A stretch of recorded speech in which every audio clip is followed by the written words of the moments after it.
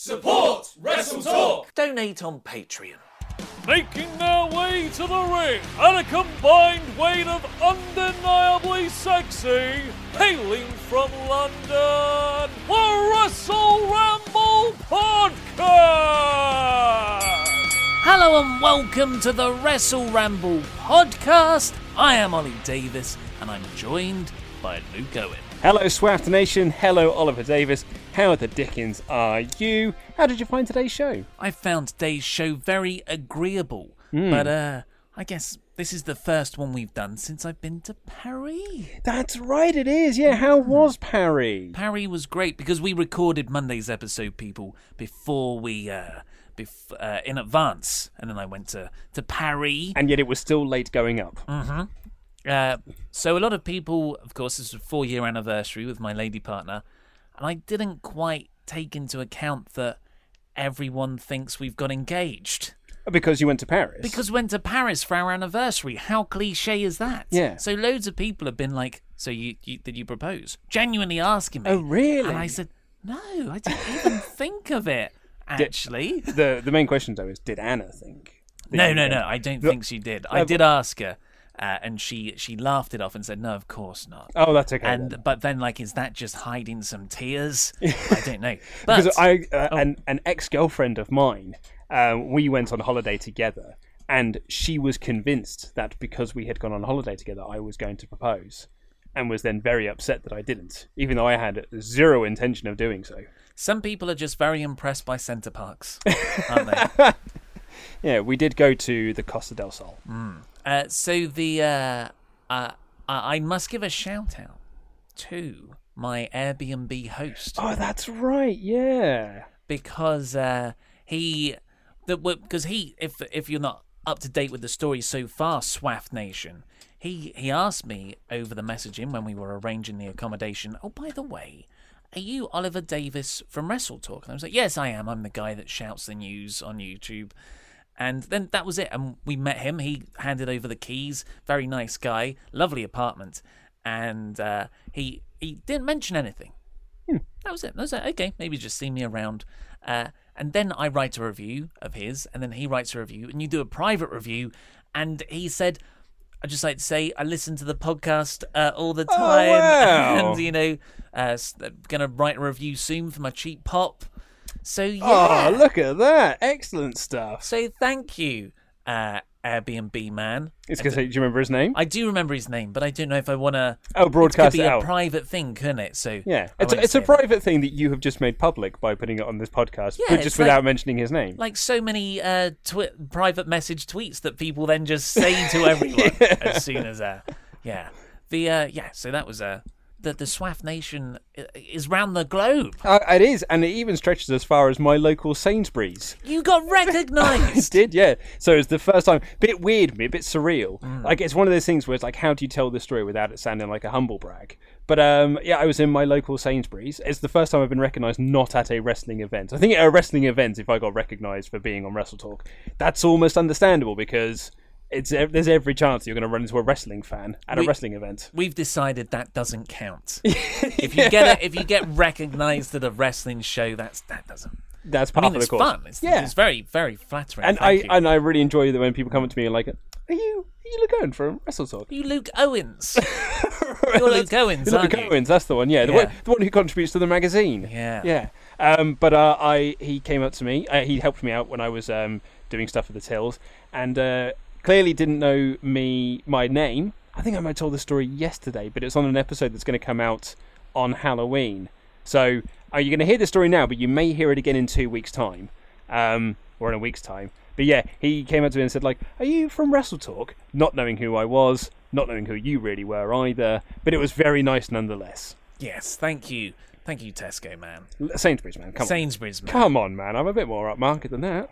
And stick around till after the show because I will, I'll give a fun Paris Eiffel Tower story. And it is a great Paris Eiffel Tower story. But let's just do one review because I fear we're going to run out of reviews soon. We've been hammering through them for an episode 3 times a week. Well, not only that, but because we're stockpiling so many episodes now for when I go away. Oh yeah. We're really going to burn through these. Which what a better call than ever to write your own review. people, preferably a 5-star one. We've only had one 1-star review out of probably about 300. And that, again, is one that they're not going to hear for another couple of weeks. Yeah, because we found the 1-star review when we recorded our October 30th. October 30th. October 30th episode. It hurts. It Did hurt. Not think of it. So we have from Karam G here, who writes... Great podcast. Honestly, the best wrestling podcast ever. Ollie and Luke have such great content of the best quality, and I love watching the podcasts. Keep it up, guys. Yeah, well, thank you very much. I Karen G. don't overly agree, but thank you very much. Let's get on with the show. We've got a magazine. Well, I think people are getting sick and tired of us plugging the magazine. No, they're not. People love stuff to be shoved down their throats. If we learn anything from WWE, Fantasy Booking Warfare, Ultimate Thrill Ride, you've got to keep saying the same thing. Well, it's like when Finn Balor debuted and they just kept saying, the Demon King, the Demon King, the Demon King, over and over again. It's a good job he got injured, really, because we didn't have to endure that much longer. Good he got injured, you monster. I remember at that time, I kept on hearing the Demon Kane. The Demon King, if you say it enough, it just, when you say the word share, or any word, but if you say one word over and over again, it sort of loses all meaning and just becomes abstract. So I just pulled from Demon King, Demon Kane. Yeah, well, I was getting confused. That is easily done. Before we do move on into the reviews, however, there is a little story for me to tell. Because, as many of you who watch the weekend's video will know that Monday's video rather, not the weekend's one, I suffer from sleepwalking of sorts. I get up, I move around. I'm not sure I can fully classify myself as a sleepwalker because I don't always walk out the room. A somnambulist. Is that what it is? That's I believe it's the medical term, Wow, or the posh version. I did not know that, and I suffer from it. But I actually had I just call it sleepwalking. I had a sleepwalking dream about yourself. Yeah, so I haven't heard the story. But Luke told me it happened, and we were like, let's save it for on air. On Monday, because it happened on Sunday night. So I came into the studio on Monday morning, and I was like, I sleepwalked last night, and it was kind of your fault. So I was having a dream about Fantasy Booking Warfare, about you and I discussing a Fantasy Booking Warfare. And then you told me, I've got to stop talking about my Fantasy Booking Warfare, but the rest of it is written on the wall. And so I was like, oh, God, now I've got to read. I've got to find out where it is. Fine. So I got up, and then I just started, feeling the wall and trying to, look around to see if I could find it. My wife-to-be got up and was like, you're all right. And I was like, I've got to look for something. Just hold on. Ollie's asked me to look for this. I've got to look for this up here. Then I got my phone out, started to flash the light on it. She started to freak out because she thinks it might be, a spider or something. And then she, kind of coaxes me back into bed. I can't sleep, though, because I'm like, I need to know what the rest of his Fantasy Booking Warfare was. It was that though. good. Let's be honest, it was probably a mystery man. It was actually Braun Strowman. That much I do remember. Well, you found out Well, no, I didn't find out, but I remember it had something to do with Braun Strowman. I then spent, I'd say, a good 5 minutes, maybe even 10 minutes, going through each one of our Wrestle Ramble documents on my phone, because I was trying to find where that Fantasy Booking Warfare was. And you're kind of in a sleepy trance while you're doing this? Yeah, and I was just on my phone, just scrolling through. It's not that one, back, next one, scroll through. No, it's not that one either, scroll back. Did that for about 5 minutes. And then you slowly came to and realised you're a madman. Well, I suddenly thought, I'll do this in the morning. There's a lot of the times how my sleepwalking ends, I'd be like, I'll sort this out in the morning, and then I go back to sleep. Your sleepwalking ends with you being lazy. Yeah, pretty much. Which is kind of a weird sleeping. You're managing to be lazy while asleep at the same time. Exactly that. That's really strange.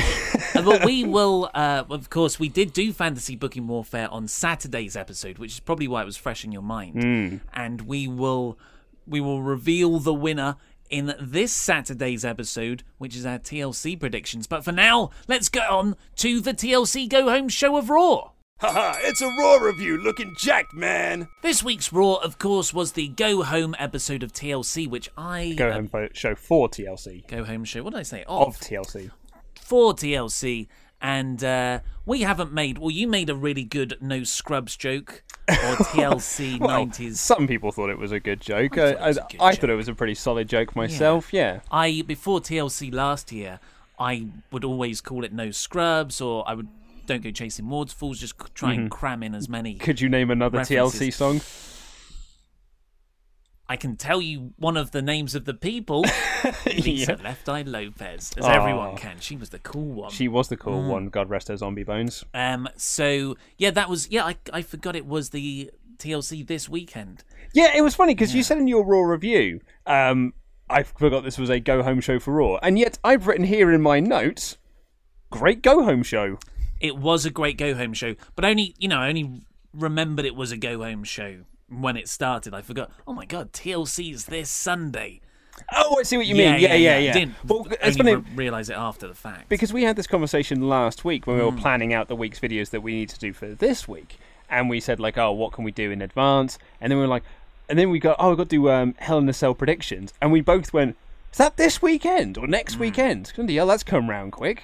It's because we've only got a 2-week gap now, but we're back into that 2-week gap period between pay-per-views. Yeah, where it's just a predictions video every couple of weeks when we got used to it being once a month. Yeah. I guess this is the final one, though, because Survivor Series is a full month away after that. So there'll be some respite. But yes, it opened up with a pretty good voiceover guy going previously on Monday Night Raw. And we didn't have Kurt Angle come out then to just tell us what we just saw in the video. Exactly, yeah, I'm a bit sick of that. I get it, you need... So, did you actually need Kurt Angle in there? I guess not. He could have come out afterwards. I guess that what they're thinking is... Was Angle there?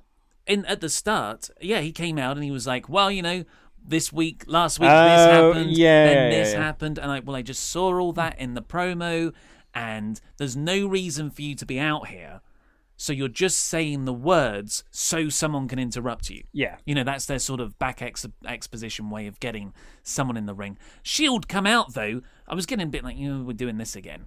But then the Shield came out, and, I've been critical of the nostalgia, and it is nothing more than superficial pops, but they are pretty hefty pops. Man, what a great pop it was. And I was like, this is awesome. And this is a great moment, seeing them coming out of the crowd again. And I was like, yeah, this is cool. Like, you're right, it is completely superficial, and it's there just as a nostalgia pop, but man, it's working on me. It's been interesting to see in the comments of news episodes that we have done about The Shield, or reviews we have done which feature The Shield, from fans who weren't fans when The Shield were around. And for them, they feel like it's all overhype. They think it's actually a detriment to the show, because you've then got commentators and fans like you and I sitting here going like, oh, it's great, the Shield are back, they're ace, this, that and the other. And they're like, but I don't like Roman Reigns, and if anything, he's just holding back Seth and Dean from doing anything good. It's actually really interesting. It's a bit like so I got into wrestling after Michaels. Really, like Michaels was already injured by the time I really got into wrestling, and he was on this shelf. So my knowledge of Shawn Michaels, apart from WWF telling me he's awesome, was the drunk guy that just kept showing up on shows every now and again, slurring words and misremembering things. And then when he came back in 2002, I'm like, he's now special to me. But then you're like, actually, he's bloody good, isn't he? Well, I imagine they're going to... This was a pretty good show to get you excited for The Shield again. They had a few really cool moments. And, I think if it is your first time watching The Shield in real time, when they're actually having a pay-per-view match, I think this weekend's going to be pretty darn awesome. Yeah, and to be honest, we're in a great period for being a wrestling fan, where if you are someone who's new to wrestling... fandom, and you're like, oh, I'm not really sure what the Shield's about, I'm not sure what the hype's all about, you can just go on the network. There's actually a collection on the WWE Network which chronicles the entire category of the Shield, so it picks out all their best matches, which I'll be honest is pretty much all of them, and all their best moments, and it's great. I actually watched the whole thing back to back when I was working from home a couple of weeks ago, and it was really enjoyable. Great time to be a wrestling fan. Maybe not to be a wrestler in WWE. Oh, everyone is on the outs, including our girl Nia. Well, let's see what happens. It's speculative. The Shield come out with their full matching attire, back in the old things. Sans Shield, unfortunately. Sans the actual Shields that I didn't know they were going to debut with up until like 5 minutes before. Right, 5 minutes before they went out, Vince McMahon found them in a hallway and said, put those down. Do not go out with those. Proper riot shields they had. With Shield written down it. They came through the crowd. It had Roman Reigns' music with the Sierra Hotel. But is it India Roman Echo Reigns' Delta. entrance music? There was a slightly slowed down version of the Shield music and Roman Reigns' music are very different. But, okay. But it is only like to an untrained ear, it does sound the same. But Untrained ear. you can't. There are differences. It's slightly slowed down in the and there's a couple of more instruments in there. I suppose you're right. When Roman comes out, it is just like dun dun. And also, there's when Roman comes out, there's no warming. Nice Foley with hitting the mic there as well. Yeah, you're welcome. Then they come down. They did just all of this was cool. They hop up on either side of the ring, so Kurt Angle's surrounded. Then they get in and I'm like, oh, because this was the Pavlonian response of things are about to get real. And then the first words out of Roman's mouth are really, I'm going to kick your ass, Kurt. And I was like, oh my God, this is awesome. And then Seth's the one, he's the architect. He's like, whoa, calm down there, big, muscly, big dog, beautiful man. Didn't say big dog. I thought he said, oh, did he not? No. He said big dong. I'm not even joking. I'm not joking. He said big dong. That was the joke. And then when I didn't put this in the Raw review because I couldn't work out the best. It was a crammed Raw review. I had to drop it. But yeah, I think Vince McMahon is obsessed with the idea of Roman having a big penis, and that's part of the way to get him over. Oh, that's going to get him over. Is that what it is? Think of all the you can see in the last year period. All the subtle references to Roman having a big bollocks or big penis or having the big dog. Yeah, like he's the John Cena line where his zipper was broken because he's got such a big penis, which doesn't make sense for a big penis. Maybe someone showed him a clip of Joey Ryan and he's like, this is how we'll get him over. Penis plex. Penis plexes. Yeah. So that was a weird line, but you know what you're going to do. Then Dean Ambrose was my favourite promo of the three. I was like, this is what you need to be all the time. None of that goofy nonsense. You just nobody calls me a nerd or anything like that. None of that. No comedy. Just crazy Brian Pillman-like Dean. And in this, he said an important line, which would come up later. We'll take you on 3-on-3, 4-on-3, 5-on-3, blah, blah, blah. So he does that. And that's when the heels come out. Braun Strowman, Shimaro, and The Miz. And and Curtis Axel, we're going to come for you. And Kurt, to his credit, as a general manager, because he's a pretty kayfabe, lousy general manager, he's like, no, you're not going to do this. And then he made some other stipulations. I think at the end of the night. I think a very interesting point to note from this is when during replays and during the night, never once called the Shield Bomb. Yeah. Braun Strowman later on called it the triple power bomb. It's back to being the triple power bomb again. I'm so happy. So that was clearly just a week of Vince going like, it's called the Shield Bomb. Call it the Shield Bomb over and over again. Call it the Shield Bomb. And then next day was like, actually that's lame. Don't do that again. Yeah. Shield bombs knocking it back. Yeah, like Jaegers. And then Michael Cole had the very optimistic line. And as soon as he said it, I'll see what he said first. He said, this is going to be one of the great Raws of all time. I've written here, Cole, greatest Raw ever. Yeah. And I just, as soon as I hear, if Jim Ross said that, someone with credibility, if Corey Graves said that, I'd be like, cool, we're in for a good show because I trust you. But because Michael Cole said it, who has no credibility, my gut immediate reaction was, this show sucks. Like you are now facing an uphill struggle with me, WWE, and to their credit, they got up that hill.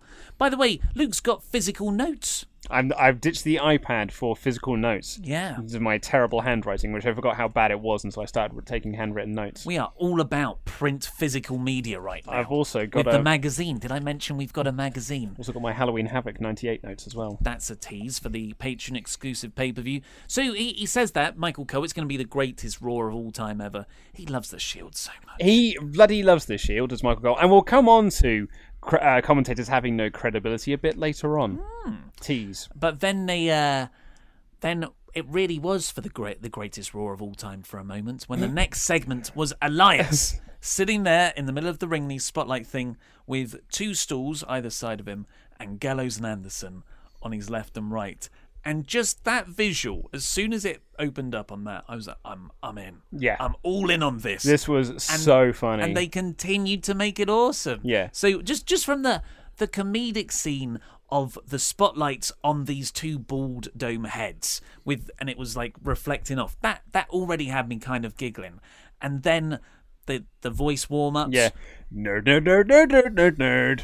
So Luke Gallows does the nerds, and then Carl Anderson sings the honky tonk sings man. one of my favourite entrance music of all time. I got Yeah. my long hair burns and my hair slicked back, coming to your town in my pink Cadillac, just the honky tonk man. He's the honky tonk man. Love that. But the crowd weren't that into, like, they didn't really pop for that. That's I a thought they might all that's start a nostalgia singing thing along. for people who've gone back through the archives Yeah, but or lived through it. or lived through it. Yeah, so that was very good, and possibly, and unfortunately, it's an indictment of how Gallows and Anderson have been booked on the main roster, but it's probably their best segment of 2017. Yep. Yeah. Absolutely, completely agree with you. I thought this was really funny until, man, then their opponents came out. I was expecting Matt Hardy because him and Jordan have been a tag team of sorts. And then Apollo Crews and Titus O'Neil came out, and I was like, are these lads still feuding? How can they still be feuding? Yeah. Like, they never win. Why? What are they feuding with Elias over? WWE has an interesting perception of what feud is. Sometimes they mistake feud for holding pattern, and there's been no progression at all. And it's been very one-sided until here, where I guess Jason Jordan picked up the win over Carl Anderson. Well, of course, Carl Anderson had to take the Yeah, of course he did. But it's just Titus O'Neil had a good act going that was getting over with Titus Worldwide. So they start to fizzle it out and undermine it, because now he's wrestling again. Mm-hmm. And where's Akira Tozawa? Why is he never hanging out with them anymore? Tozawa has not been seen in some time. But yeah, didn't think this was very good. Well, I thought the match was fine, but like you're right. Holding pattern is completely the right word. Yeah. There's nothing to get invested in. It was a wrestling match. Yeah. What are you going to do? I would like to see Titus O'Neil as part of his sports manager persona. Maybe take Jason Jordan under his wing. Yeah, well, I mean, see that. They keep talking about Booker going into Titus Worldwide. It's one of their constant weekly Bookering things. That's actually one of the other reasons why I want this bloody feud to end. Next up, we had Cedric Alexander beating Jack Gallagher with an insane lumbar check. Before that, we also had a Asuka video package. Oh, you're going to go through every Asuka video package as well? Well, I'm just saying that this was 3 on this show, weren't there? I can certainly remember this one because it led into the promo with Emma backstage, right? Where she said "Women's Revolution" and then Renee corrected her, said it's actually a Women's Evolution, and I was like, it was almost like get the branding right, for God's sake. No, but she incorrected her because Renee, it is the Women's Revolution.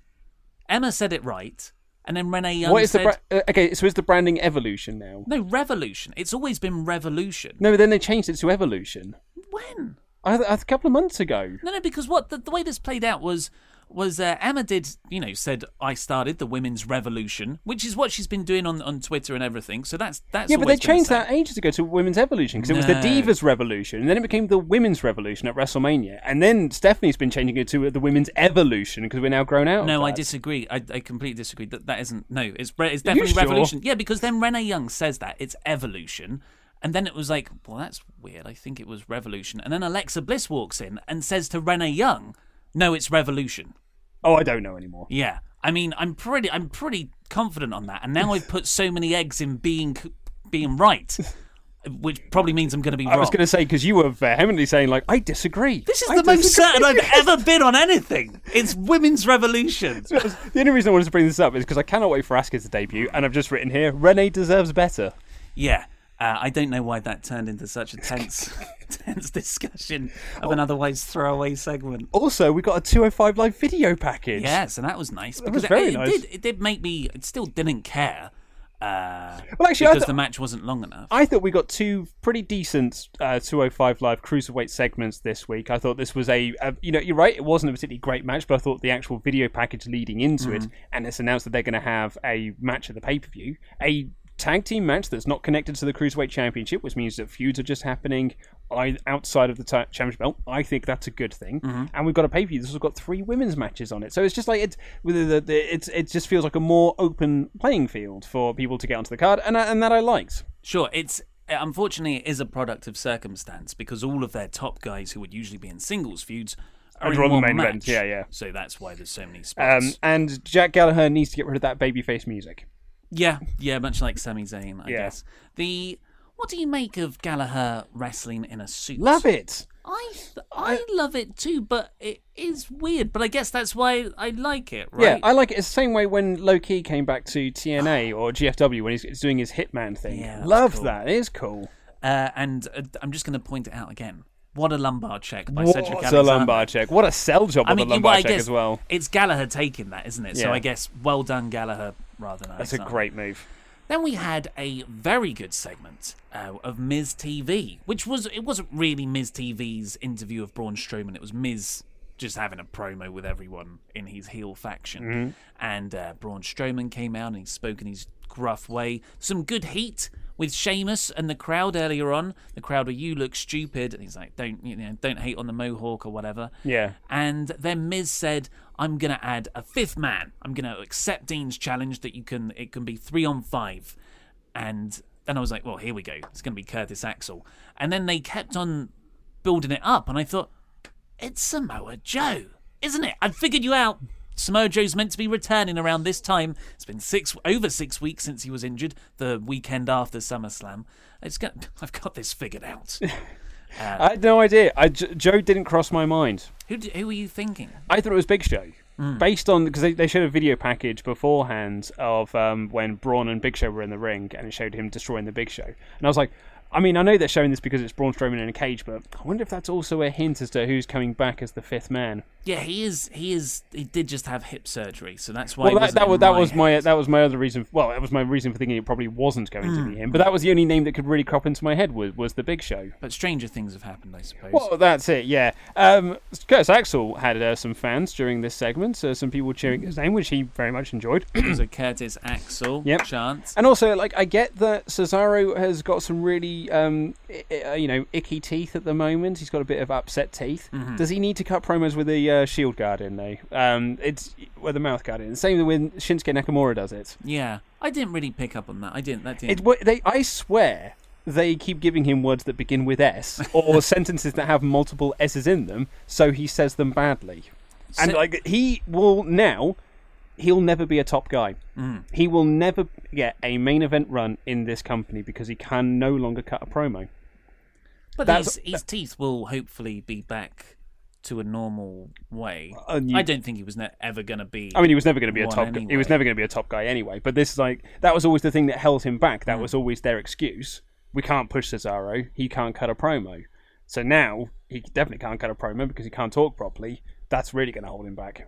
The other thing on this segment was that Miz, weirdly for heels, was like, Bo Dallas can't be here right now. Hope you're okay, Bo Dallas. And that's 2 weeks now that he's missed Raw. And Dave Meltzer said on Wrestling Observer Radio, it's because Bo's ill, like he's sick. But then then everything else is speculation. Bray Wyatt also hasn't been on the last 2 weeks of Raw. The last week's appearance was a pre-tape, and now, so it's like obviously they're brothers in real life. It's a bit, it's just a bit. If it is a serious illness, I disagree slightly on that one because I figured the reason why Bray's not been on TV for the last 2 weeks is because he's doing the Sister Abigail thing. If you bring him out in front of the live crowd, that ruins the illusion of. So if anything, if I was booking this, I'd have kept Bray off TV anyway. Yeah.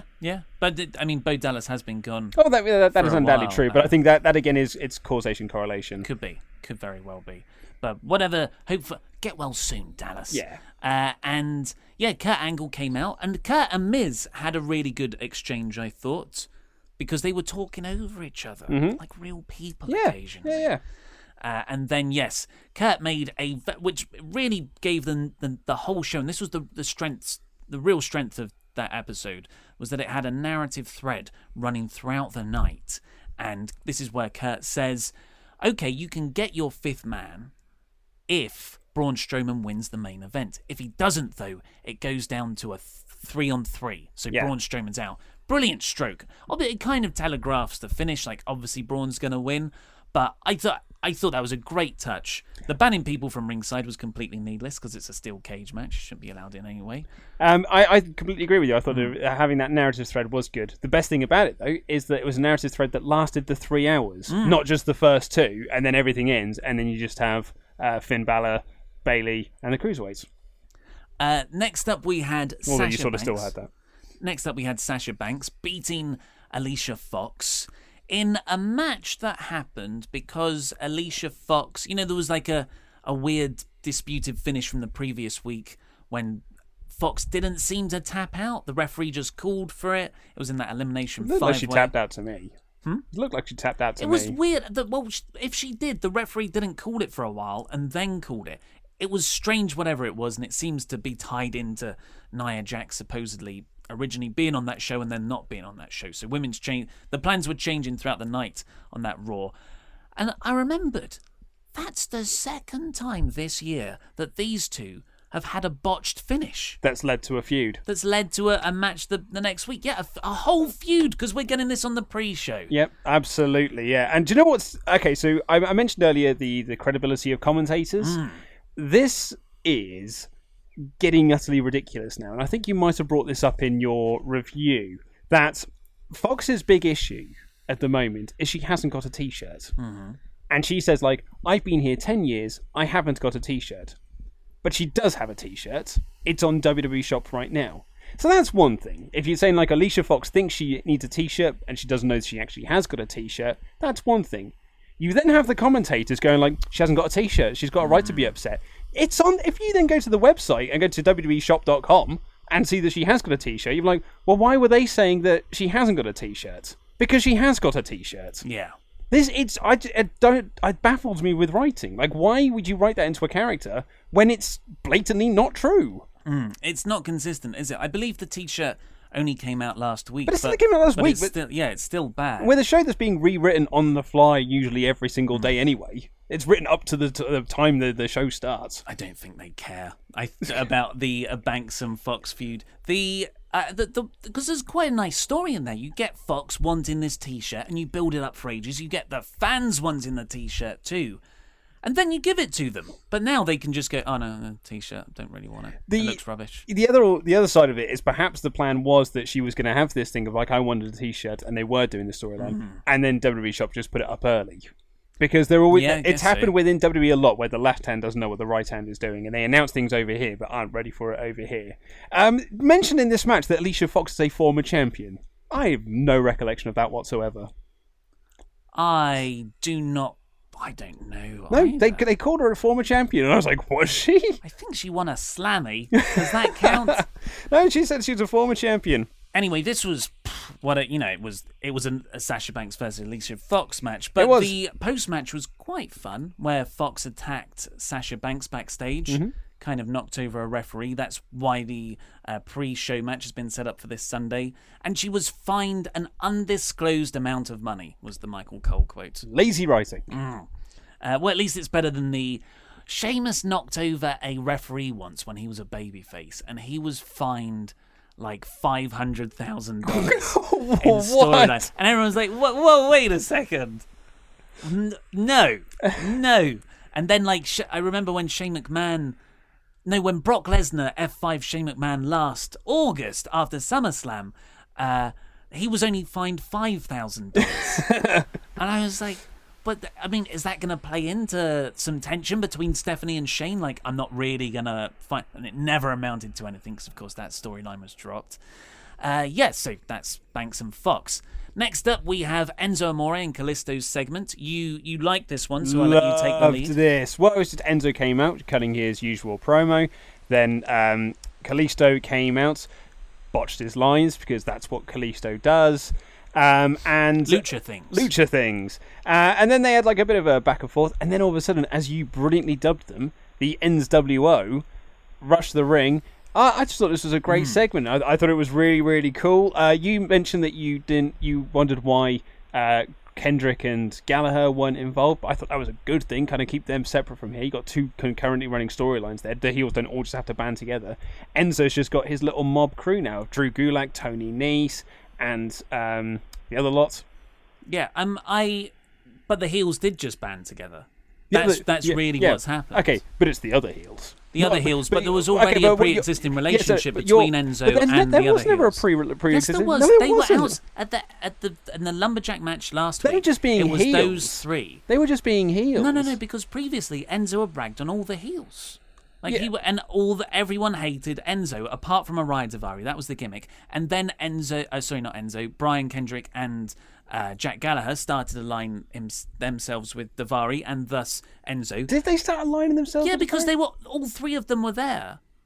I don't in the remember Lumberjack this match. at all. Yeah, all the other heels were against all the baby not even the baby faces. Everyone else in the cruiserweight division, heels included, were against those three Lumberjacks of Daivari, Kendrick, and Gallagher, and they were supporting Enzo in the match against Kalisto.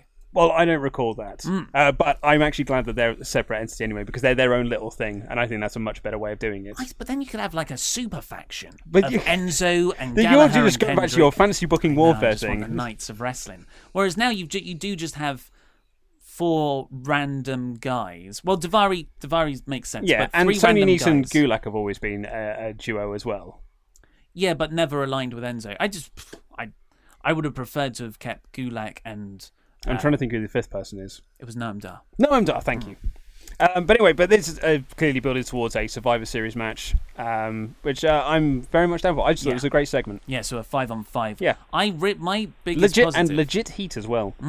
Well, Enzo's over. Yeah. Enzo's over with the crowd. My biggest plus point, apart from the brilliant line where Kalisto said he'll be the new Cruiserweight champion coming out of TLC, while holding up his current Cruiserweight championship, that could be quite a good gimmick. Declaring yourself the new champion every time you win a match. And so my other positive wasn't Kalisto, because it's a Rush storyline. Even though it's not someone I'm particularly invested in, it's a Rush storyline as well. Not Araya Daivari. Mustafa Ali, however, I am really invested in. I think he's only had a few moments. I've been saying it for ages that Mustafa Ali's great. He's got a great finisher, the 450 reverse, the reverse 450 splash. He's got great facials, and he runs down to help Kalisto. A babyface helping a babyface in a beatdown, what a novelty, and immediately gives a beautiful jumping hurricanrana on one of the heels, can't remember which. Mm-hmm. I mean, long term, Mustafa Ali versus Enzo. That's I like that, and you build up Ali that way. Of course, there's the Neville thing. That's obviously the better match, but this is the match that will hopefully make a new star with Ali. Yeah, really enjoyed this. Next up, we had the tag team title rematch of Seth Rollins and Dean Ambrose taking on Cesaro and Sheamus. No Shield entrance. No, yeah, so everyone came out with their separate entrance music. I know Shamaro's is kind of conjoined, but yeah, that was a shame. Yeah, well, it just highlights that this is a nostalgia thing. They're not really come together as a group. So everyone who was like, oh, but they can do these future feuds down the line, it really is starting to feel more and more like a one and done. After TLC, they're just moving on to their separate things. Maybe they'll do something at Survivor Series, but come December, we'll be back to Death and... I keep calling them... I can't say Dean and Seth. Dean and Seth with the Bar and Roman with the Miz. Yeah, I agree. This was a fine match. You know, it was a good match. They're obviously very good, 2 very good teams. They had 2 very good matches at SummerSlam and No Mercy. But if there was any debate over the New Day and the Usos, who always have good matches, who always have incredibly good matches, with this, I think it's quite clear now that the Usos and New Day are the team of the two, the feud of the two. Afterwards, though, the real gem was afterwards. Cesaro and Sheamus are backstage, sort of just like, oh, we got beat. And Curtis Axel is giving a really good pep talk. But it's not a pep talk for them. It's a pep talk getting himself over in a really arrogant, heelish way. And what makes this perfect? Not only that performance, but Sheamus and Cesaro's facial expressions, just sort of looking up and being like, what's this guy talking about?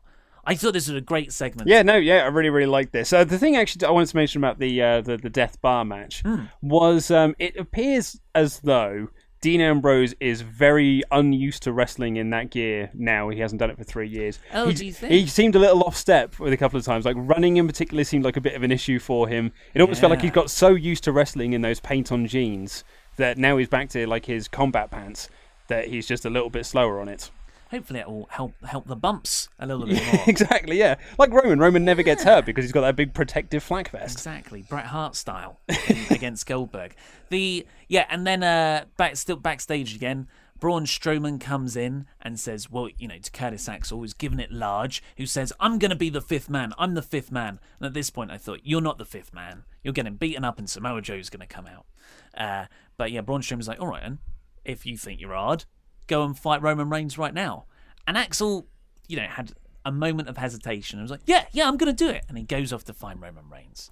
So that's important for later. Then we had then we had the Sister Abigail bit, mate. It was funny that in the video package, like showing you what happened last week, that they removed the audio filter, so it was just more Bray Wyatt doing a voice like this. They really digitized the audio last time. They've taken that off now because again, that's probably a Vince McMahon thing. That sounds stupid. Don't do that next week. I think it sounded more stupid this way. Oh, it sounds completely stupid this way. Yeah. So Bray wasn't here, not in person, nor in his Titantron house, and Finn Balor was here to carry the segment by himself. Finn Balor obviously isn't the strongest on promos, so that sucked right out the gate. And then the camera comes in close to him at the end of his promo in the ring, and this bit was cleverly done because it took me a while to realise, he's not in the ring anymore. This is a pre-tape thing. They cut between it quite well, so you can't see crowd behind him. It's just black, but it's not that intrusive. And as Finn's talking, he sounds a lot more passionate, like he's actually got an acting coach there, or maybe it's a live crowd fright thing when he's talking. He jump cuts between his face and an orange version of the demon. Now, I will say this. I think it's cool. It's cool face paint. I like it when Finn is able to change up the demon character depending on where he currently is. Like when he did the NXT TakeOver Houston, I think over WrestleMania weekend, he did it was more Texas Chainsaw inspired. When we did London, it was more Jack the Ripper inspired. I kind of like that he's able to change things up because that was the great thing about Finn's body paint back in the old New Japan days, was that he would always try and do something a bit different. So I saw that makeup and I was like, well, that is cool makeup. That aside, this is totally lame. We have now got the Pumpkin King versus Oogie Boogie from Nightmare Before Christmas, and I just want to take you back to 2 weeks ago. Just 2 weeks ago. Take me back there. This is a flashback. Sponsored by Smarties or whatever. To be honest, and we could even do the WWE effects where they do little wibbles in the screen to transition between us and us as Sister Abigail, or us as 2 weeks ago, where we were sat there and we were like, he's teasing the actual coming of Sister Abigail. Who could it be? Will it be a new wrestler? Would it be something else? Is it all mind games? But no, did you think that 2 weeks later we'd be sitting here looking down the barrel of the gun that is TLC this Sunday, and it is the Pumpkin King versus Oogie Boogie?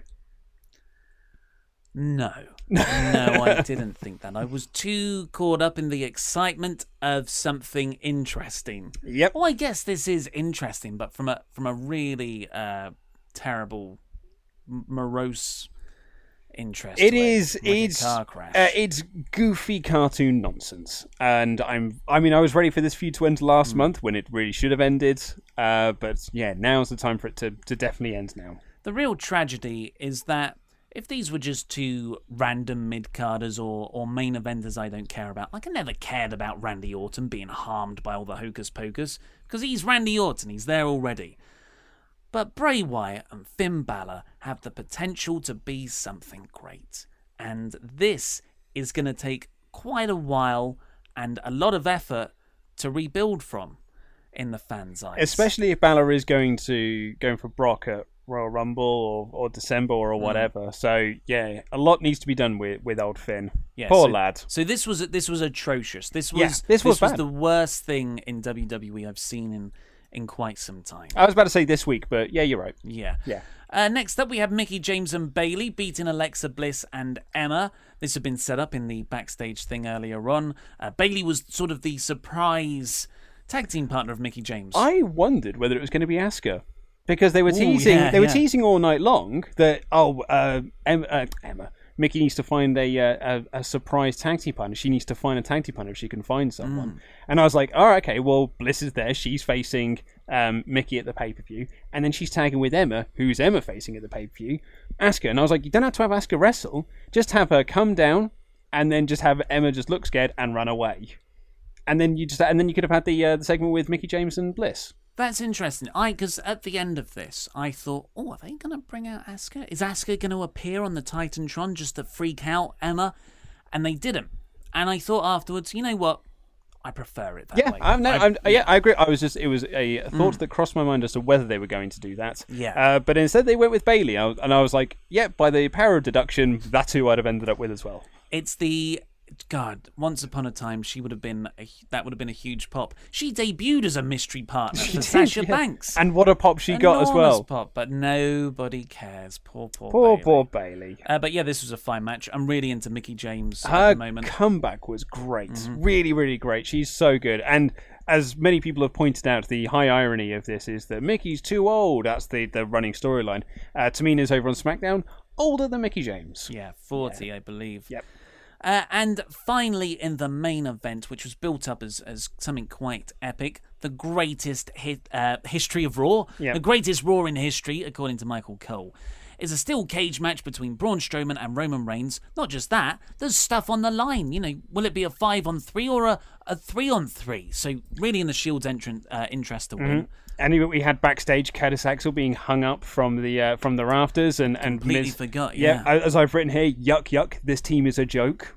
Stop turning them into comedy. I know he's the comedy foil, but it screamed to me it was far too goofy. No, I think that's fine because you got it all back by the end. No, yes, but stringing, but also I think it damages the Shield. Like stringing him up by his feet, it just seemed a bit Wile E. Coyote. Yeah, I agree that. So if you haven't seen Raw and you're relying on us to give you a play-by-play, Curtis Axel, when he went off to find Roman Reigns, he was shown like sort of round the corner, about to approach them, and then it cut to Miz finding Curtis Axel suspended from the roof or whatever, with his shirt off and his legs tied up, so hanging by his ankles, which was a bit goofy. Yeah. I got it looked a bit. It looked a bit abusive for a moment there, and it also, it's like you said, Wile E. Coyote. It's a bit Wile E. Coyote, yeah. And Mickie James also cut a promo backstage where she did something that I really wish they hadn't done, which is like, she keeps saying these things about me, and those comments hurt. Don't say that.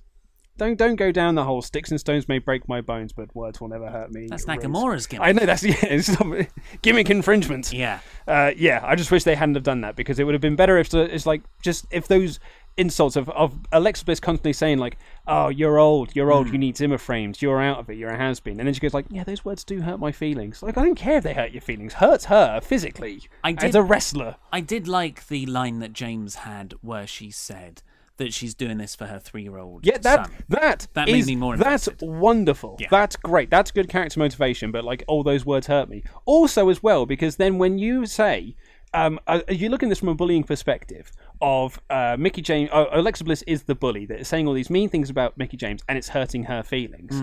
And then Mickie James's reaction to that is to call her names. So, are you hurting Alexa Bliss's feelings? Because you're just as bad as she is if you're doing that. If you know it hurts, don't do it back.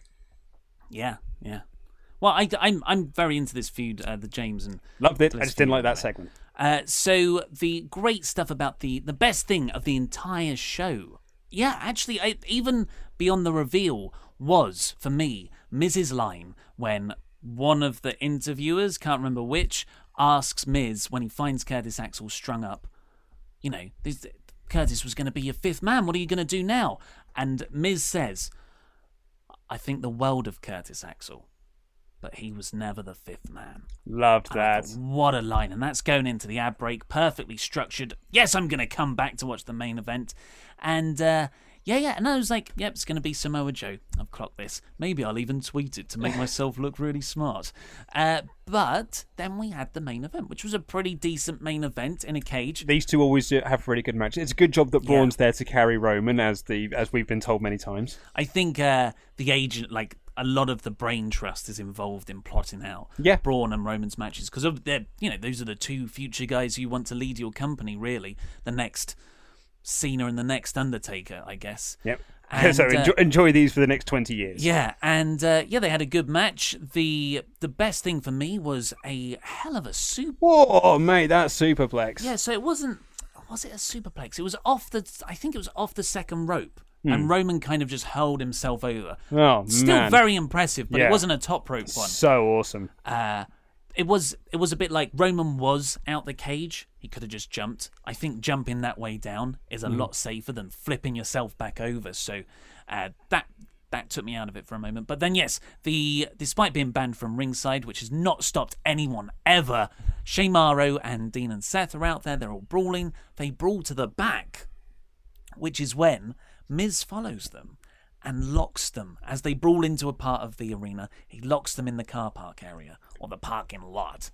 Now, there was a moment when they were brawling backstage, when they were brawling past a ginormous toy display. It was like a big merchandise stall, and I was like, how did they not go through this? Yeah. Like, that was carnage waiting to happen. It was standing there. It was like a birthday cake with Vicky Guerrero around, and it never happened. But this play, and I appreciate that touch, because usually you're like, why aren't they coming to help Roman? Especially in so many weeks leading up to this match. Seth and Dean didn't come out to help Roman. Roman didn't come out to help Seth and Dean. But this explained this moment. Like that. Because Roman, he's in there, he is getting cheered Yeah. by the crowd. He does his ooh-ah. The whole crowd do the hoo-ah. It was like 4 or 5 years ago in the height of the Shield. And I was into Roman. That's because Roman's really good. Yeah, it was If like... he's booked well. Yeah. Well, he's booked well. He's just, it felt like he was past the point of no return. Maybe I can't see them doing it. I guarantee you, once the Shield break up again, Yeah. we're back to square one, back to the Pavlov. Because I do think that now, that music, when that dun hits, it's just a Pavlovian response to boo. Whether people are actually booing or not, it's just a Pavlovian response, because that's what we have been conditioned to hear. And I don't think that we're ever going to get out of that. It's like when Cena's music hits, we're just conditioned to boo it. Even if we like Cena, which a lot of us do, we're just conditioned to boo that music. Kurt Angle. You suck. Exactly, yeah. We don't think he sucks, but it's a Pavlovian response for us to say, you suck. So, it's that, and I previously thought WWE had gone the point of no return with Roman as a babyface. I think he needs a drastic revamp into a heel first, and then they can try the babyface again. I still think that. I will be astounded if they manage to make this little revamp bit work. Yep. But maybe they can. Mate, do you know what actually might just help it? Just changing his entrance music. Once the Shield thing is over, just giving him a brand new tune that people aren't conditioned to boo. Maybe that will help. I'm not saying it will, but it's a better idea than nothing. So Roman's in. Roman looks like he's about to win. It's a great near fall in this match as well. Yeah. And then Kane's music hits. A slightly revamped, reversioned bit of Kane's music. Everything goes red. And I am sitting there, knowing it's Kane's music, knowing those are fire graphics on the Titantron. I'm thinking, it's not Kane. Kane's running for mayor. He literally just did an event with Daniel Bryan one weekend for Knox County. He's entering politics. It's not Kane. It's just somebody. Miz is playing something to freak everybody out. Yeah. And then Samoa Joe's going to walk out. It wasn't until the camera showed Kane, and then 5 seconds after the camera showed Kane, I was like, it is actually Kane. What a return. I know it's nostalgia. I know it's superficial. He's going to be gone in a month. I just thought, I was blown away by it. I mean, but I think it's a really nice touch. It's 20 years since his debut, and yeah, it's just a really, really nice moment. And as someone pointed out as well, you've got that great storyline of Roman Reigns retired his brother. So he has got character motivation to go after the Shield. I thought this was really, really nice. There was a moment, though, where Michael Cole, when he's choke-slamming Roman Reigns, and he says, why is Kane helping out Braun Strowman? I'm like, you idiot, Cole. He's clearly the fifth man. Yeah. Like, it's not that hard to work out. Like, a credible commentator will be like, is he the fifth man? Is that what I'm saying? Is he the fifth man? But no, Michael's going, why is Kane doing this? I can't figure it out. Oh, Michael, go. What's going on around me? But it was terrific. I can't say enough good things about the Kane return. I thought this was a great show with few low points. Well, it had one really significant the Finn Balor Bray Wyatt part. But yeah, the Kane tombstone power driver onto Roman. What a tombstone. Delicious. And again, this kind of proves a point that I made last week. I think the addition of Kane just shows that Vince McMahon every single week is just like, I don't buy into Miz and The Bar as a credible threat to the Shield. We need to add in more bodies to this. Hey, I'm Ryan Reynolds. Recently, I asked Mint Mobile's legal team if big wireless companies are allowed to raise prices due to inflation. They said yes. And then when I asked if raising prices technically violates those onerous 2-year contracts, they said, what the f*** are you talking about, you insane Hollywood ass f- So to recap, we're cutting the price of Mint Unlimited from $30 a month to just $15 a month. Give it a try at mintmobile.com/switch. $45 up front for 3 months plus taxes and fees. Promo rate for new customers for limited time. Unlimited more than 40 gigabytes per month. Slows full terms at mintmobile.com. It's a SmackDown review, Michael. I love it. We got us a flying Uso. SmackDown opened with Daniel Bryan in his hometown, which the crowd were very into. They chanted yes to everything. Before that, there is something that you and I need to discuss. Yeah. So, I came into the studio today, and as we do, we pop the kettle on. I go to make some toast, although I haven't got any bread, so I didn't do that today. And then we were talking about this Nia Jax situation, this possible Nia Jax situation where she may have walked out of Raw. We don't know, it's just some speculation at the moment. And then I said to you, I was like, and what about Tom Phillips? Away on assignment? That sounds like corporate doublespeak for, like, he's in trouble. It's like the Mauro Ranallo travel situation again. And you looked at me blankly and said, what? And I went, Tom Phillips didn't do commentary last night. And you looked at me even more blankly and went, then who did do commentary? Michael Cole filled in for Tom Phillips last night. And you didn't notice the whole night. So, obviously, I'm taking a lot of the blame here. But how much blame is WWE's for creating such carbon copy commentators who have no individual sense of personality? Look at you, or voice or tone? victim blaming. So, to defend myself very badly, we wake up very early to watch Raw and SmackDown because we're in England and there's a time difference. It probably goes live around 1 a.m. Over here. That's when it starts. And then we have to, so we get up really early and watch it so we can write stuff and then record stuff. It takes a lot of time. And sometimes I don't sleep that well. Sometimes I'm a bit groggy for the first 10, 15 minutes. And to be honest, the first thing I remember is the crowd chanting yes just before Sami Zayn came out. But then, like, at no point in the show did you go like, Tom Phillips certainly sounds a lot like Michael Cole today. Or when the cameras showed Michael Cole on commentary. Yeah, I don't know. It just did not click with me. And yes, like I said, I am taking a lot of the blame for this. But it is also crazy that if it was Mauro Ranallo, and he wasn't there, I would have picked that up right away because they sound very different. But yeah, because Tom Phillips really is a Michael Cole clone, a Michael clone. Yeah, I thought it was very funny. It was very funny. I can't believe I missed it.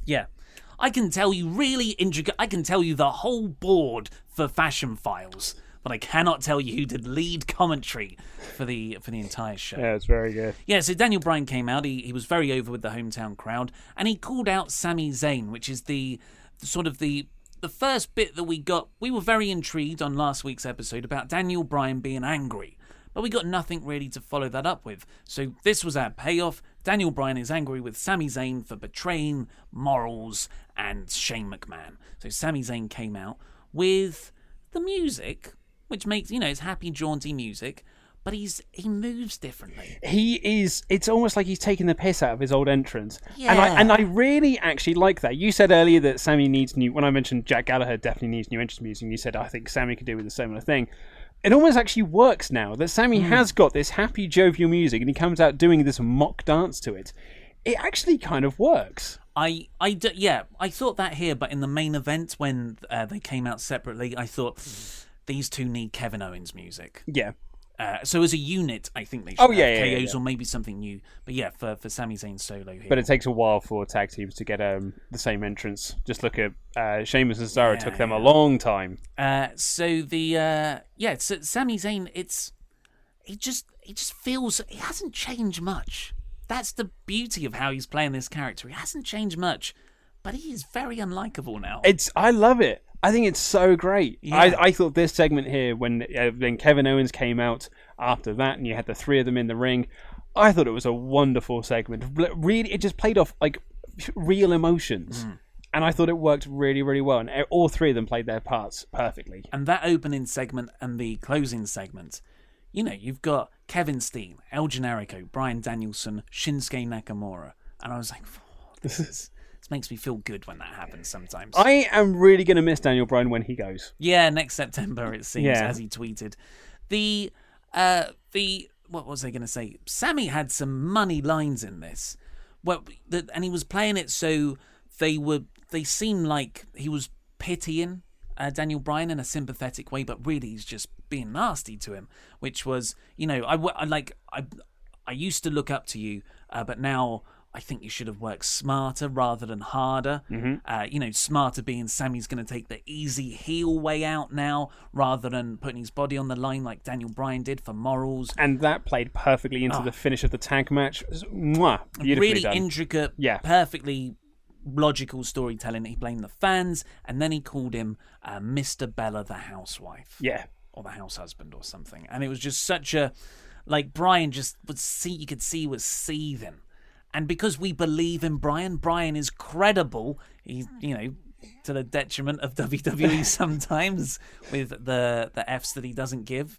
Those three together was a very good opening segment. Yeah. And Bryan said, setting up the main event, I'm going to find two people to punch you in the mouth. And he comes back with Randy Orton and Shinsuke Nakamura. Very credible opposition to beat. Absolutely. Really enjoyed this. Yeah. Next up, we had Charlotte, Becky Lynch, and Naomi beating Natalia, Tamina, and Lana. A match went about 3 minutes, maybe. I think there was a commercial break. Yeah, a lot of ad break in there.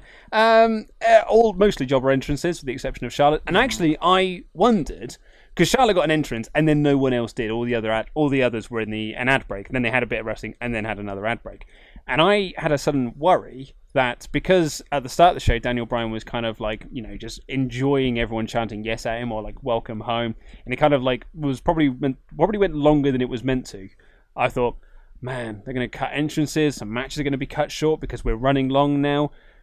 And Fashion Files bumped again. We bumped again. But as it turned out, they actually ran short. Just a little, just so close. So close. They actually ran short. But this was a fine match. Becky did one move. Really? Did one move in the entire thing. Yeah, and Lana, like, Carmella should have been in there. Lana works so much better as a manager for Tamina. But they can't decide. They can't decide on what she is. Yeah, it was weird that they brought her back in because I don't know. Like Charlotte and I said this in the review. Natalia and Charlotte.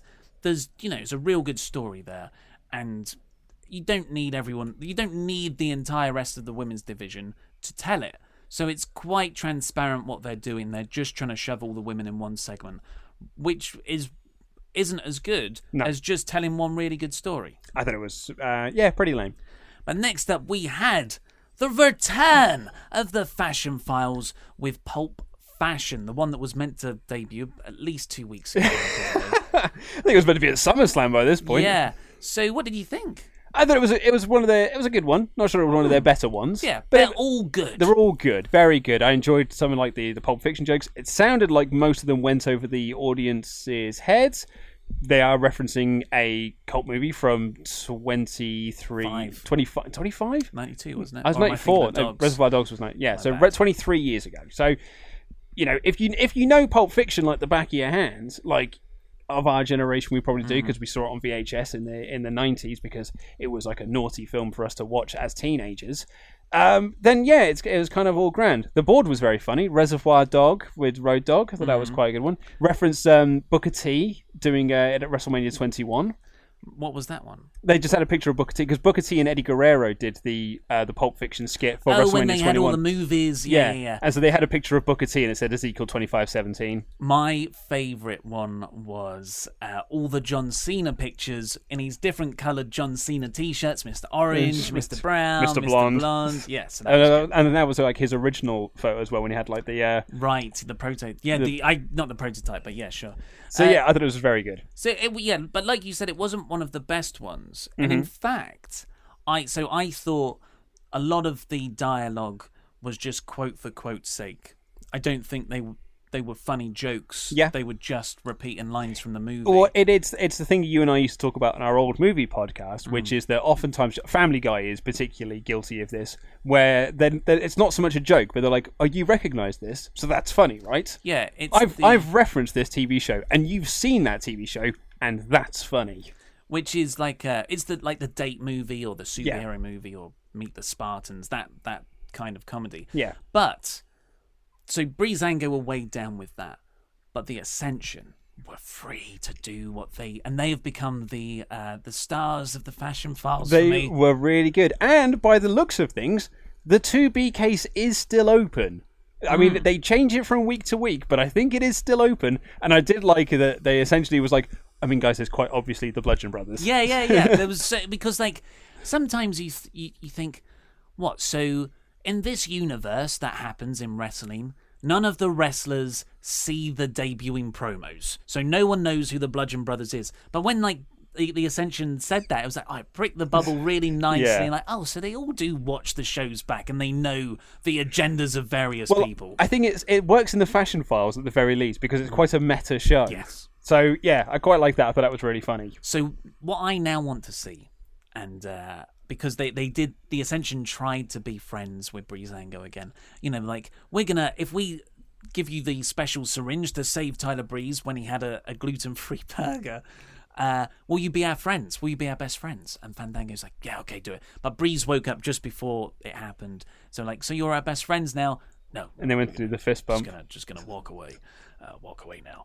And so what I want is for them to keep doing that, and the Ascension to know it's the Bludgeon Brothers. Yeah. And they've solved the case. They are Gromit to Wallace. Right? What a wonderful comparison. Yeah, I love so that. they're the people who, Breezango just inept, cannot solve a case to save their lives, but the Ascension can. They're actually good at this. They know who the culprits are, and they're the ones that save Breezango at the end. And then, then they're like a super unit, best friends unit. And then we can get our big WrestleMania match, which is going to be a match between the Bludgeon Brothers and the Ascension. A big mean guy match. And then the Ascension turn heel at SummerSlam. Yeah. It's long-term booking at its finest. So actually, should we... I mean, we could just skip the next match anyway, because it was so short. What was the next match? Sin Cara beating Baron Corbin. Sin Cara's got a new mask and new music. He's got funny contacts as well, hasn't he? Yeah. Yeah. But yes, so after winning the United States title, after beating AJ Styles clean in the main event of SmackDown, thus negating the storyline they were telling, and are continuing to tell here. It seemed like Baron Corbin was out of the doghouse, and now they were going to get behind him again like they were when he won the Andre the Giant Memorial Battle Royal and the Money in the Bank briefcase, and he just lost clean Via count-out.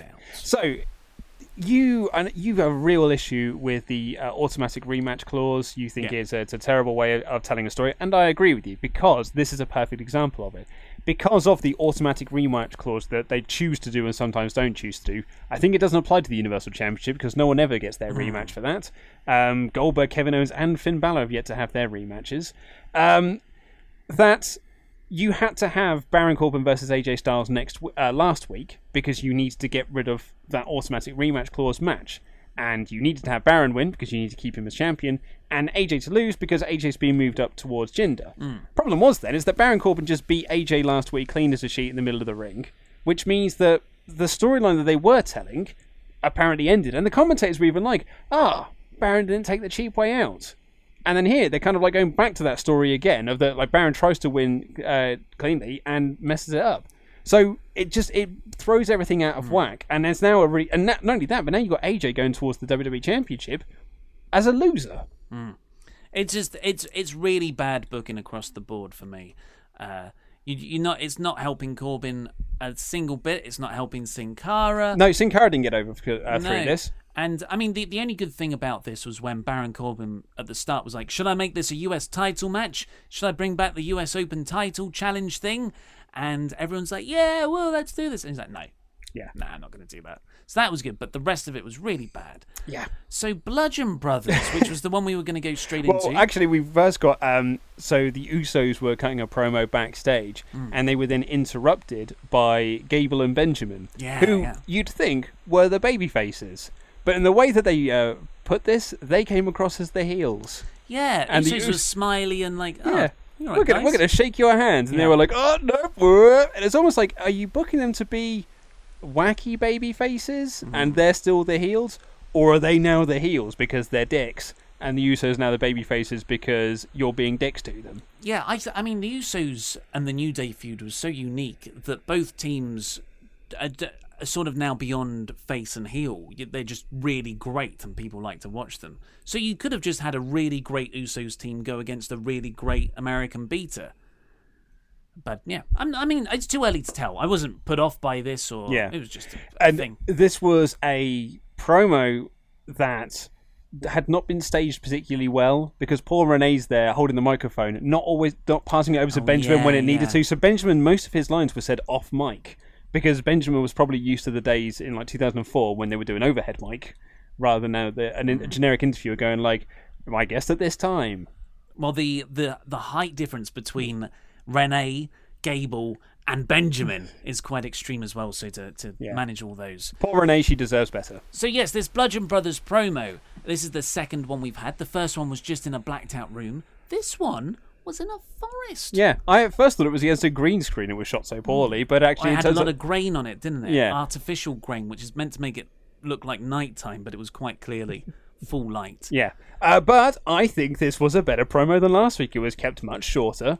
They said a lot of nonsense and then ended it with Harper, Rowan, Bludgeon Brothers. Yeah, that's pretty good. Thank you. And then they used their hammers to smash the ground. Yeah, or us, I guess, because it was a point of view of the camera being smashed. I mean, I know a lot of people are dead against the Bludgeon Brothers and think it's a bit lame, and they're not wrong. But I kind of like it. I kind of like it. It seems like the sort of gimmick they would do in NXT. And then you'd see him be like, "That's never making it up to the main roster." A bit like who's a good example of that? Ascension. Well, actually, no, the Ascension. I was like, I could see Triple H loving the Ascension. But yeah, who's a good? The Velveteen Dream feels like an act that will never get over on the main roster. But like we've got a T-shirt down. The Velveteen Dream is kind of getting himself over in NXT, and I'm really enjoying his feud with Aleister Black. And I think he's pretty awesome. But it's the sort of gimmick that when it blows up the main roster, people are going to be like, "Oh, it's Adam Rose. We're not going to get behind this." So the Bludgeon Brothers feels like that NXT gimmick. The Vaudevillains is another one. But here it is in the main roster, and I kind of like that. It just feels like the Wyatt family up until it's like they're the Wyatt family. And but then not. they say Bludgeon Brothers, and they've got hammers. Yeah. And I'm like, oh, but the Wyatt family didn't need to be changed. I'm not into this at all. I think it looks ridiculous, to be honest. I don't know. I'm kind of into it. We had Jinder Mahal's big announcement, which was the most hyped thing. It was advertised on Raw the previous night. Why did it take so long for you to do that Jinder Mahal video package where he goes to India as a conquering hero? That should have been done straight away. It's not that expensive to fly when you're $1 billion company to fly someone over to India to film some stuff. Are they $1 billion company? I'd imagine they're turning over. If they're not turning over $1 billion, they're turning over a lot of money. I think they're turning over like 500 million something, and maybe their estimated company worth is over $1 billion. I don't know. It's not small change. Yeah, they should be able to get Jinder over there. So yeah, this Jinder came out and said what Dave Meltzer broke over the weekend, that it will be. Well, he made the challenge for a Jinder versus Brock Lesnar match. Now, a few people have got in touch with us over Twitter to ask what we think about this, and I think that it's a marquee match. It's a Survivor Series. You want to advertise a big market. It's champion versus champion. So in the WWE bubble, in their mind, this is a big time thing because it's champion Brock Lesnar versus WWE champion Jinder Mahal, a clash of the titans. The unstoppable beast versus the immovable Indian. And they're going to clash at Survivor Series. Problem is, no one buys into Jinder as champion because he's been booked so poorly since winning the belt that the match is actually going to end up doing not really that much business. It's not going to do the sort of business that Brock Goldberg did last year. Not only that, but historically, when they've done the brand splits, champion versus champion matches have never drawn. They've done them on pay-per-views, it never drew. They'd used to do it on TV, and it never drew then either. So it's interesting they've gone this direction, but at least it gives them something to do. And Jinder will lose. That's the problem. I can't see... unless it's a screwy finish, I can't see Brock losing. So that means Jinder's going to be beaten 2 weeks ahead of his India tour in December. Jinder's apparently working injured as well. The other thing, I suppose that does make sense then. If you're building Brock up for Roman at Mania, Brock not only beating Braun Strowman and Samoa Joe, he's also beating the WWE champion, and he's just tearing through all these people getting into WrestleMania. Then the Romans win at WrestleMania is even more impressive. No. They wouldn't let Jinder beat Brock, would they? Oh, no. No. No. I feel like they're going to let Jinder beat Brock. You reckon? Yeah, to plant a seed of doubt. Oh, right. Don't do that. No, I don't agree with it, man, but that's what I'm thinking. Just like how Goldberg beat him last year. That's dreadful storytelling. A screwy finish with the Singh brothers. Oh. It's a non-title match. Yep. Oh, no. I mean... What have they done? I can't see it happening, but... India's a big deal for them. India is a big deal for them. And it is 2 weeks before they go. Well, like, if you're thinking India, that's the next big thing. That's a hell of a way to get over Jinder. But are you willing to sacrifice that? This thing you've been working so hard on for over the other thing you've been working really hard on all year, which is the F5 versus the Spear come WrestleMania. I don't know. I don't know, I'm scared. Well, anyway, that happened. And then AJ Styles came out. AJ Styles came out and said, well, you haven't beaten me yet, which apparently is false. Jinder has beaten AJ. Has he? Yeah, I can't remember when. Someone tweeted me. I didn't check it out, but maybe he has. And then made Jinder look really strong by beating up Jinder and both Singh brothers. Yep. So, yay, AJ's back in the title picture. Boo, it's playing second fiddle to this feud he's having with Brock Lesnar. So, it just means that AJ's now in a holding pattern for until December. Yeah, you can imagine it's a December pay-per-view match. Yeah, because he can't challenge for the WWE Championship because there's no pay-per-views from now until Survivor Series, and Survivor Series is facing Brock Lesnar. So poor AJ's now stuck. And it will be Sunil. Is it Sunil next week for versus AJ? Yeah, Brian made that. Then we had Dolph Ziggler versus Bobby Roode. 2 minutes maybe, very short match. Yeah. Well, this was another commercial break match. But it wasn't, the entrance shtick is good. Obviously, Roode's got a great entrance. Ziggler has a nice record scratch one where he comes out to no music now. But it's 50-50 booking. Yeah. It's a real damaging level. Because Bobby Roode, he's great. Okay, you want him to be a babyface for his initial run when he should be a heel. But okay. But then get him over as a babyface. Don't have this 50-50 eternal feud that people seem to get stuck in with Ziggler. Yeah, this is not good. This is pretty bad. But at least Rusev Day is still a thing. Thank God. So when Aiden English is backstage singing, and then the New Day interrupted, my first reaction was like, they're gonna have a tag team feud. They're gonna have a tag team feud. This fills my heart with joy. And then they did Rusev. Rusev then entered into the fray. Xavier Woods played Rusev's music on the trombone, which was wonderful as they danced around. And it was like, it's no longer the New Day, it's Rusev Day. And I was like, I can't wait for this feud. Now I think it's going to be awesome. And then what might be my favourite moment of SmackDown, Aiden English went to sing, it's Rusev Day. And Rusev just went, now's not the time. Yeah, it's nice that he's still using Randy Orton's music for the tune of that. This was very funny. Yeah. But at the end of the day, Rusev is better than this. Yeah. But this was good. Did you see Rusev on Xavier Woods' Up Down Down channel? No, I've tried to watch some of the videos, but I can't overly get through them. Well, you can watch. This is just a little moment. Just watch potted from highlights. The Rusev one, the highlight. And I can't remember his name, but like The Last Dragon. Apparently, this is one of Rusev's favorite movies, and they bring it like they're just talking normally, and then they bring out the guy who starred in The Last Dragon, which was like this 80s cult thing. It's got a famous line about kiss my Converse. But it was like Rusev's favorite film as a kid, and the guy obviously walks in. it is just a joy to watch Rusev is so happy. He is. I've never seen joy like it.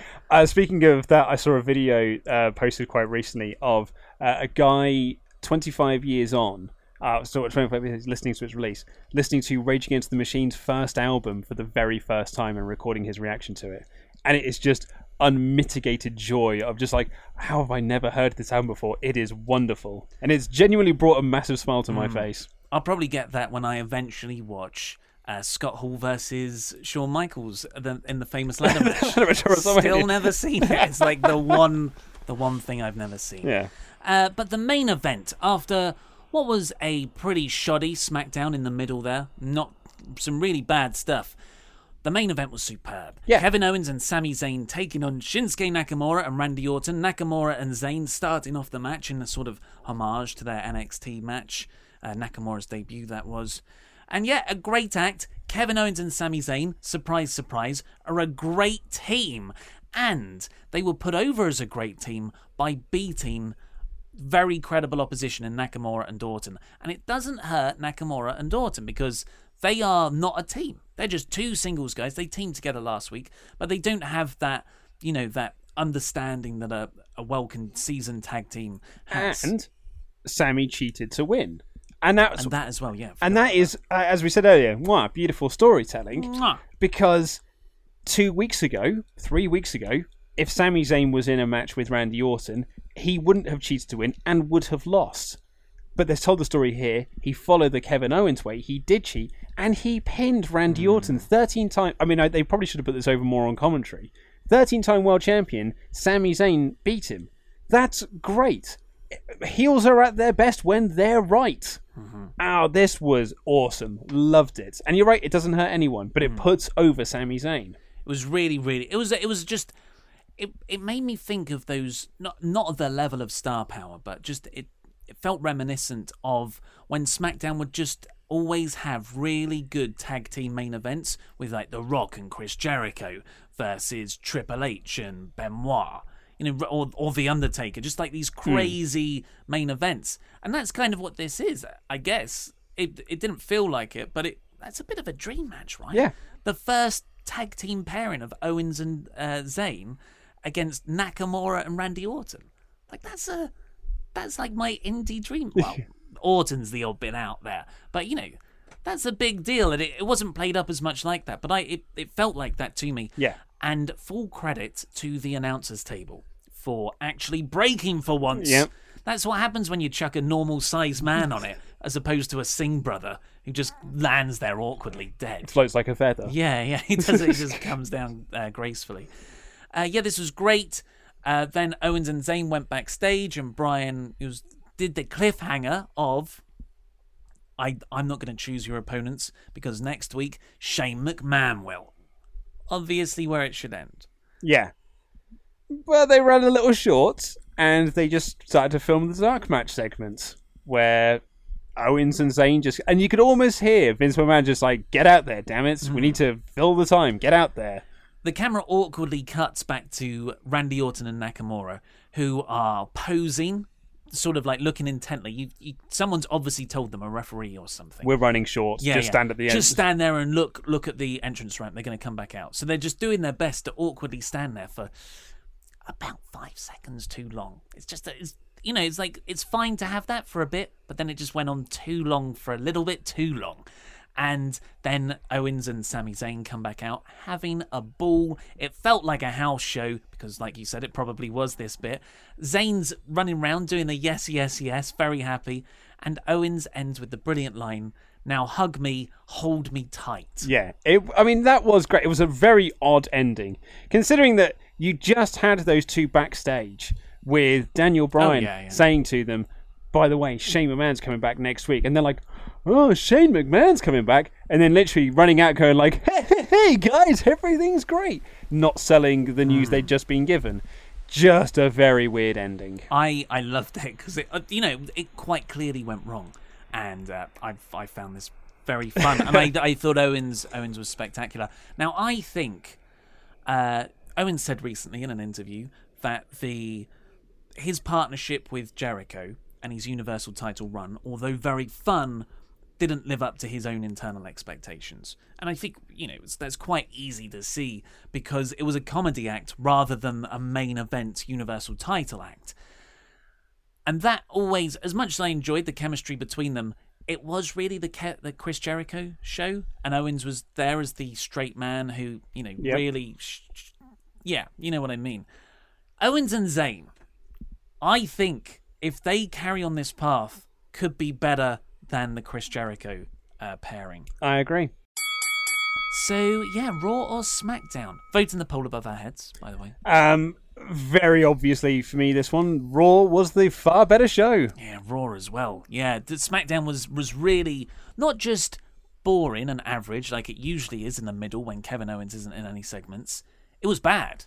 A lot of the stuff on there was actively bad. Whereas I thought Raw, outside of the Finn Wyatt stuff, was just solid. Yeah, and it's so nice to be surprised by because it's that thing. Yeah. We keep up to date with all the spoilers, and Kane was a genuine surprise, and that was really nice. It's nice to be surprised. Well done, guys.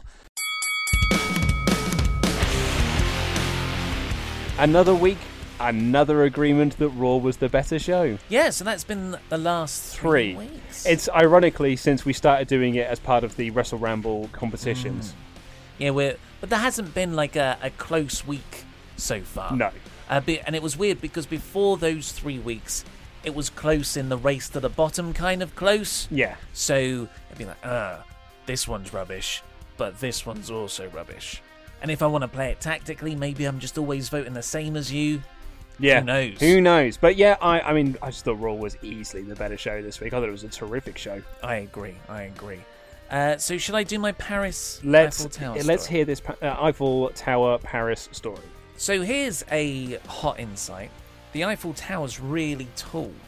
That's a hot take I've yet to hear. I believe 300 meters, I want to say. Which doesn't, I don't know what that looks like. It's very tall. And you do know what it looks like because you've seen the Eiffel Tower. I've now seen the Eiffel Tower in the flesh. This is my first time in Paris. Well, I slept rough once there when I was 18, but that's a different story. I was a renegade traveller for a night.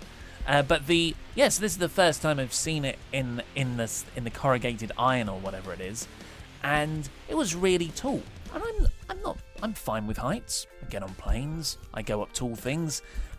Whenever I go on holiday with my lady partner's family, we are always forever going up church towers. Like wherever, not religious, but there's just always a church that you got to walk up a tower for. But I'm fine. I've been up church towers on cliff faces. And as we mentioned on this podcast before, I think it was on this podcast, might have been on the movie podcast, it's water that you don't agree with, and traveling in general. Well, I can't. I'm not very good with seasickness. Any sort of pedalo, I get pretty ill on. That isn't even a joke. We had to get off the kayaks when we went to Cornwall because I was getting ill. I don't like the idea of not being able to see land. Mm-hmm. I don't like that idea. But yeah, height's fine with. So we go up I've got butterflies in my stomach, as you would do. And we go up, and you go up, so you've got the legs of the Eiffel Tower, the 4 square bits at the bottom, and you go up the leg in 2 sections, floor 1 and then floor 2. We went straight to floor 2 because we bought the 3rd floor tickets. That's the highest you can go. And we got to the floor 2, and the distance between floor 2 and floor 3 is the entire distance of floor 2 to the ground. So you're effectively doubling the height you're going again. And we got off at floor 2. I just lost it. That was floor 2 was high enough, and I started to get shaky. I couldn't go near the edge. And then I looked up, and I couldn't even look up. It was like something was stopping me. I tried to look up, but then I feel like I was going to fall over the side. Oh, that's awful. Even though I was nowhere near the side, and the side was protected. So I sort of balanced this by kind of crouching down and trying to look up like a gremlin, but I could never really get further than 45 degrees behind my back. And my lady partner was being she could have laughed at me, but she was being very kind. She was like, look, this is the Eiffel Tower. You are going to kick yourself if you don't go up to the 3rd floor, because then you've done it. I was like, I know you're right. I know you're right, but irrationally, I'm pretty confident it's going to fall over. I knew I wasn't convinced it was going to fall over. I just felt like, and especially the sensation of going up in the elevator, in the lift, is the same sensation that you get on a roller coaster. You're just waiting for it to drop down afterwards. And having that drop down feeling on a very tall Eiffel Tower, I lost it. So I was sort of muttering to myself. I have nervous tics I never knew I had, which include like sort of rubbing the side of my leg, just to, I imagine, to alleviate the anxiety. I'm just looking around thinking, you're an old, very overweight person from presumably Florida, the way you're dressed, and you're going up here. It can't be that bad. There were kids running around excited. Like, it's not. There was so many stuff. It's safe. It's safe. It's safe. So we got in the lift, which is like right in the centre of the tower. It goes all the way up, and it took 2 minutes, and it was a fast lift. That's how tall up it is. And I almost started to huddle in the middle of the lift, freaking out everybody else in the lift. And as soon as I got up there, I pounced on the nearest stool, and I was just shaking, trembling all over on the 3rd floor.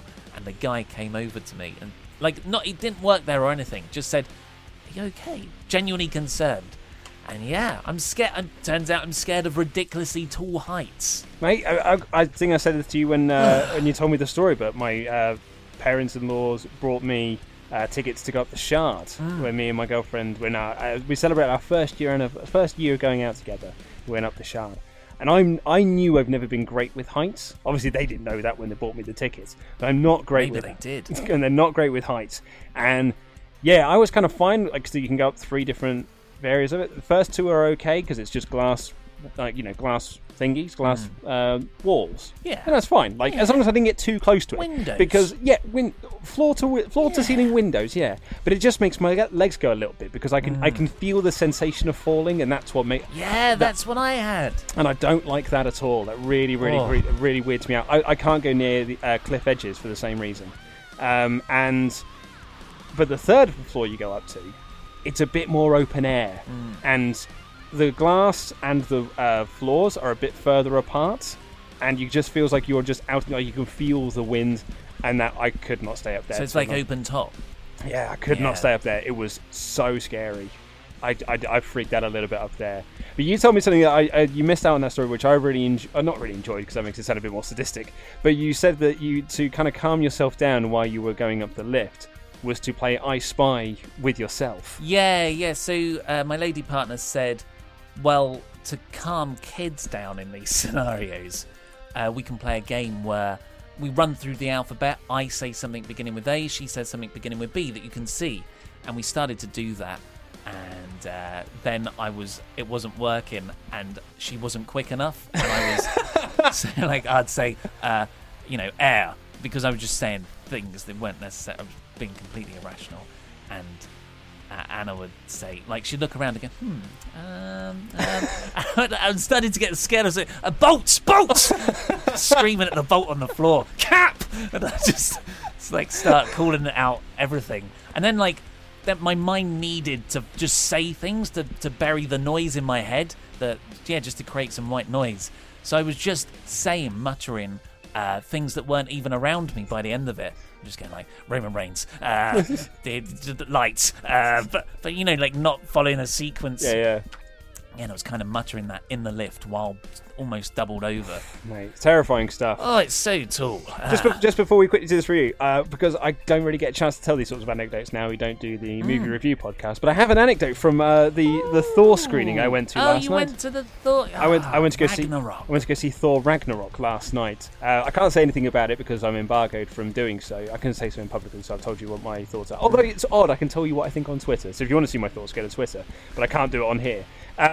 But there was a moment when the lad from Disney came out and said, we're very honoured to be able to show you this presentation of Thor Ragnarok. You're the first people in the UK to be able to get to see this. We're all like, yeah, clap, clap, clap, clap, clap. So we've got some trailers to show you beforehand. So I was like, okay, cool. So this will be the Black Panther trailer. So they showed the new trailer for Black Panther. Awesome. Looks wicked up on the big screen. Really into that. I wish I was as cool as Michael B. Jordan. That was more or less my takeaway from it. I just think he's got the coolest haircut in the world. Then the second trailer they showed was the new Star Wars trailer, which, as you know, I'm trying to avoid. I'm trying to avoid, because for Star Wars, I don't want to see any trailers. I'll watch the first teaser and then that's it. I did it with The Force Awakens. I did it with Rogue One. I enjoyed the films the more because I did that. And yeah, I've always been very good at being able to avoid them. I don't go to the cinema that often because usually I go to press screenings. So, well, at least back in the day, I used to be able to do that anyway. But here I couldn't avoid it. And so, like a madman, I'd imagine because this was it was the Odeon in Leicester Square, so it was quite a big cinema, everyone around me. I just put my head between my legs and stuck my fingers in my ears and started to just do this. La la la la la la la la la la. I bet that was great for everyone around you. But I was just doing it quietly enough so I could hear it and I could block out any of the external noise from the trailer, because it's hard to ignore sound when you're in a cinema. Which especially that one, 7.1 Dolby Surround. Exactly, historically quite loud. So I managed to. I can't tell you anything that I heard, or I didn't see anything in the trailer because I had my head in my lap. But I would imagine that for everyone around me, it was quite the spectacle. Like, everyone's there. Like, if they're not looking and being wowed at the visuals that are on screen, are just watching this guy just going la la la la la la la la la. Yeah, I mean, hopefully they did the maths themselves. And that you weren't just having a sort of a nervous breakdown. Yeah, because the Star Wars trailer had came on. So you missed the bit where Luke says he's Rey's father. Very good. Because that was crazy. That was great. You missed the bit when John Cena had a cameo. That's really funny, that bit. Let's do some reviews. What a rambly... I couldn't see him. Nice. Thank you. What a rambly outro to a podcast. We don't do this often enough. None of which was related to wrestling. So we have from Wildy100, could listen all day. What about all night, Wildly100? Because seriously, some people use it to dull themselves asleep. Well, yeah, no, I use How Did This Get Made to fall asleep. So me and my girlfriend listen to an episode every single night. I've got a little CD of just someone screaming. And that's perfect. Sends me right off. Yeah. Some white noise. Fantastic podcast. Could listen to you guys ramble all day. Love the extra content on the podcast, and since Luke goes on about it so much, I've started listening to the Attitude Era podcast too. Keep it up. #SWAF. An excellent choice, Wildy100. I know you wrote that on September 11th, but please do let me know what you make of the podcast. I'd be very interested to hear. You're sending people elsewhere. Well, they're still here. At least, I mean, I'm going to assume he's still here. He's not going to listen to the Attitude Era podcast like, oh, so this is what a proper podcast sounds like. Well, that's all we've got time for this week, so we'll see you on Saturday with the No Mercy predictions, the TLC predictions, and we'll see you then. Love you, bye.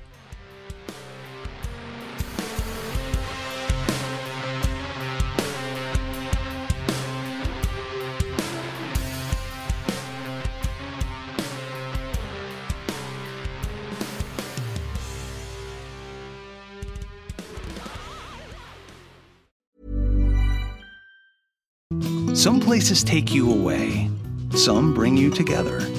Marathon does both. Marathon is Florida's family key, with something for everyone. You'll find museums and wildlife refuges, wide open beaches, miles of warm, clear water, and the historic 7 Mile Bridge. For more about Marathon and the latest safety protocols, visit flakeys.com/marathon. Shopify helps you sell at every stage of your business. Like that, let's put it online and see what happens stage. And the site is live. That we opened a store and need a fast checkout stage. Thanks. You're all set. That count it up and ship it around the globe stage. This one's going to Thailand. And that, wait, did we just hit 1 million orders stage? Whatever your stage, businesses that grow with Shopify. Sign up for your $1 a month trial at shopify.com/listen.